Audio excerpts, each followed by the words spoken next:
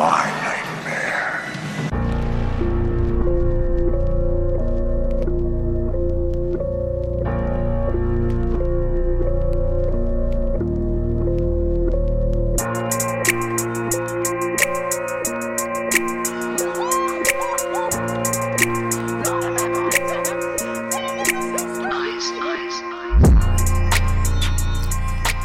Alright, welcome back my fellow spooky folks. It's the boy Trigger Troy, and this is Man of Horror, my horror pod where I talk all things scary. Today is my throwback thriller mega episode, all about Hellraiser. I'm going to be sharing my top 5 Cenobites and my top 5 Pinhead kills, and then I'm going to review and rate the film Hellraiser 3, Hell on Earth. Let's get it. Oh, no tears, please. It's a waste of good suffering. Alright, first up, my top 5 Cenobites. In 5th place, Angelique from Hellraiser 4, Bloodlines. My third favorite film in the franchise, Hellraiser 4 dives into the origins of the golden puzzle box itself, also known as the Lament Configuration. From that, it's also, it's just an origin story in regards to that, and we meet Angelique. She's like a demonic Cenobite princess from hell that pretty much plays no games when it comes to the plans of hell and anyone who gets in the way of said plans. In 4th place, Camerahead from Hellraiser 3, Hell on Earth. My number one favorite in the franchise, Hellraiser 3 dives in the origin of Pinhead a bit more and then brings him into the real world in a huge way. In this film, one of the kills creates a Cenobite. That Cenobite is the final girl, Joey's cameraman, Doc. He basically gets his camera jammed into his head and voila, Camerahead. In 3rd place, the Chatterer, one of the OGs from Hellraiser 1 and 2, and I believe he actually makes an appearance later in one of the sequels. I think, is it Hellraiser 5 or 6? Anyway, point is, he is fucking terrifying. If you know, the Chatterer basically has his jaw permanently opened up past his gums, so it's kind of like ripped open, and his teeth are constantly chattering and biting. All I'll say is you definitely don't want the chattering teeth to get you because he will bite the shit out of you. In 2nd place from the 2022 Hellraiser film, The Gasp. Alright, so look, I was excited for a new Hellraiser movie, and when I first watched it, I honestly couldn't let go of the original the original movie to truly appreciate it. But once I rewatched it, I enjoyed it as a new and separate story. One of the best things were the new Cenobites and the pure carnage that was done to their bodies. The Gasp is my favorite. She plays, it's kind of like a play on the female Cenobite from Hellraiser 1 and 2 known as Deep Throat, but basically done up to 1,000,000. Her throat has just been cut open and it's connected to these metal wire things that come from her head. It's very hard to explain, but definitely look it up if you want to see it and you haven't seen Hellraiser 2022. In 1st place, the motherfucking OG Cenobite himself, the king of the Cenobites, Pinhead, the face of the franchise. And specifically Doug Bradley's version. He's the best. Honorable mention to 2022's version. But from the creepy voice, the terrifying laugh, the fucking hundreds of pins jammed into his head, and just the whole sinister look, the stare that he has, Pinhead is the image of hell. When I was a kid, and honestly, I'm not fully convinced that demons don't look like this. But yeah, I think just seeing him when I was a kid, I remember being frozen in fear, being totally afraid, but also wanting to know more. But that's just because I'm also very morbid as a kid and morbid now, so whatever. But yes, obviously, Pinhead would be the number one king of the fucking Cenobites. Who else would have been number one, really? Really? We'll tear your soul apart. Next up, I'm going to do my top 5 Pinhead kills. Or no, you know what? I changed my mind. Originally, I wanted to do that, but I think I'm going to do my updated Hellraiser order instead. Yeah, I'll do that. So, let's dive in. In fifth place, Hellraiser 2. The sequel in the franchise, this one explores where the lament figuration comes from and like what happens when someone dangerous gets their hands on it.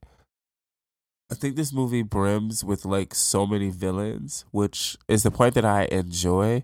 My only downside to this is that I didn't like the Julia character, and I didn't like her in the first one or in this one. So it's annoying because this one focuses heavily on her. So um, other than that, though, we're introduced to Leviathan and the Hell Maze, and we learn that Pinhead and the rest of the Cenobites were human. So for the singular story in this one, but for the deeper mythology that they add, completely worth the watch. In fourth place, Hellraiser 2022. As I said before, I was excited for a new Hellraiser film, and then when I first watched this, I couldn't let go of the original. Like, I rewatched a few months ago when I did the review episode, and I really enjoyed it. They played around with like several aspects of the original, and I honestly think that they paid off in really good ways. And I think the biggest payoff was making Pinhead a female this time. Like, it made sense for today's social climate, but it didn't feel like a gimmick. That can definitely be something that comes off.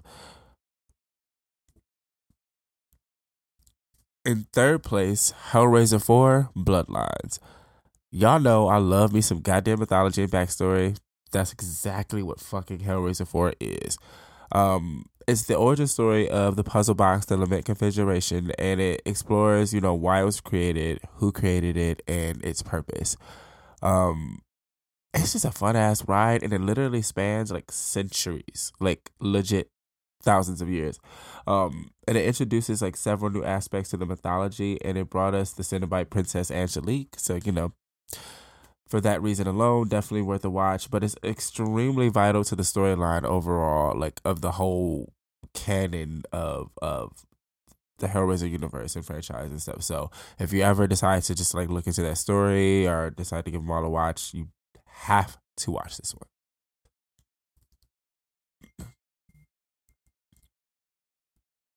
In second place, the first in the franchise, OG Hellraiser.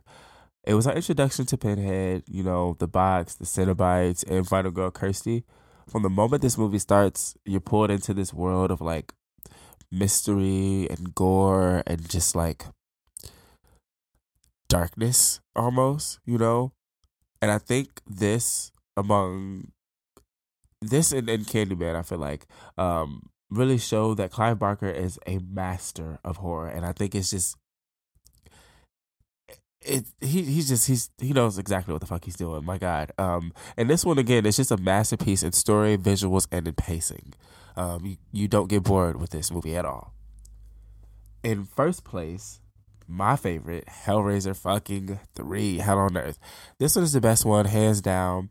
It's all about Pinhead manifesting on Earth and, diving into his origin as a human a bit more. And he just does like he's fucking nuts in this movie, man. And like I remember the idea of this one, I think, was just to bring Pinhead into that mass market of like, iconic horror villains. And I remember he was at like the MTV Movie Awards that year. Like it was just like a bigger scale of anything, like of any other film in the franchise. This was the largest scale. And honestly, it has one of the best horror movie massacres in this movie. Anybody that's a horror fan knows, but there's like this scene in this place called the Boiler Room. He literally racks up like 250 kills. That's like not even an exaggeration, and that's just like one part of the movie. So there's way more kills. Like this movie it has everything, and then like the set pieces, the Cenobites. There's like a scene when like Pinhead and the Cenobites are walking down the LA streets at night, and it looks fucking amazing. So yeah, that's definitely my number one favorite. And for that reason, that's why today we're going to go ahead and dive into my review and rating of Hellraiser 3. Let's get into it. The box. You opened it. We came. It's just a puzzle box! Alright, so Hellraiser motherfucking 3. Let's start with the fucking opening scene. essentially it's like, the main character, Joey Summerskill, who's like the final girl of the film. She is a reporter and she's at a hospital, and like basically this guy gets rushed in and there's all these chains coming out of his body. And long story short, the chains get connected to some electrical shit and his body blows up. That shit is wild. Like, wild, wild, wild. The thing with Hellraiser 3 is the scale of this film, like I mentioned, was so much bigger.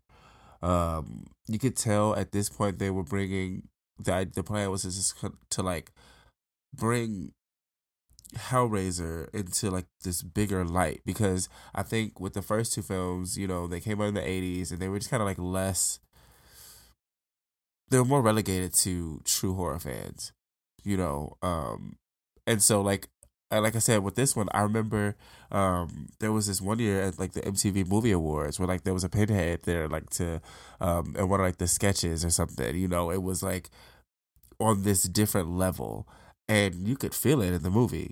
Everything was just bigger. The first kill. So with this one, after the second one, there's like the pillar that comes out of the bloody mattress or whatever, and so basically this one it's looked at as like this art piece. This shitty guy, JP Monroe, he gets it, and his shittiness, I guess, kind of excited the statue and awoke it. And it made it want to wake up. And the first kill is like this one girl who he's kind of like fucking around with, and the statue like grabs chains out on her, like throws the chains out at her and rips her skin off, and it just absorbs her. And it's just done so like wild and like quick, and just like it was like, okay, yeah, this movie ain't playing. And so the other thing with this one is that it gives us more backstory of Pinhead as well. At the end of number 2, they discuss how he is, how he used to be human. And so the point of this one is like at the end of the second one, he accepts his humanity, and his evil energy or his darkness manifests into that pillar. So this pillar is just all the darkest parts of him, none of the humanity. And it's very interesting to see the multiple ways that it plays out, because again, it's a bigger scale. So one of the ways is like this movie has one of the best, if not the largest, horror movie massacre scene. Like when he manifests or whatever, when the dark side of Pinhead manifests on the statue, he literally kills 250 people in a club. Like, it is the wildest shit. There's such a variety of deaths that take place in this scene. Like, it's honestly, like, for a horror fan, it's kind of it's a treat. And it just honestly, I think is one of the biggest horror movie kill counts. Like, I'm trying to think as I'm talking, but nevertheless, it's just such an epic scene. There's this other scene that's so fucking like epic and just like in scale and I don't even know, infamy.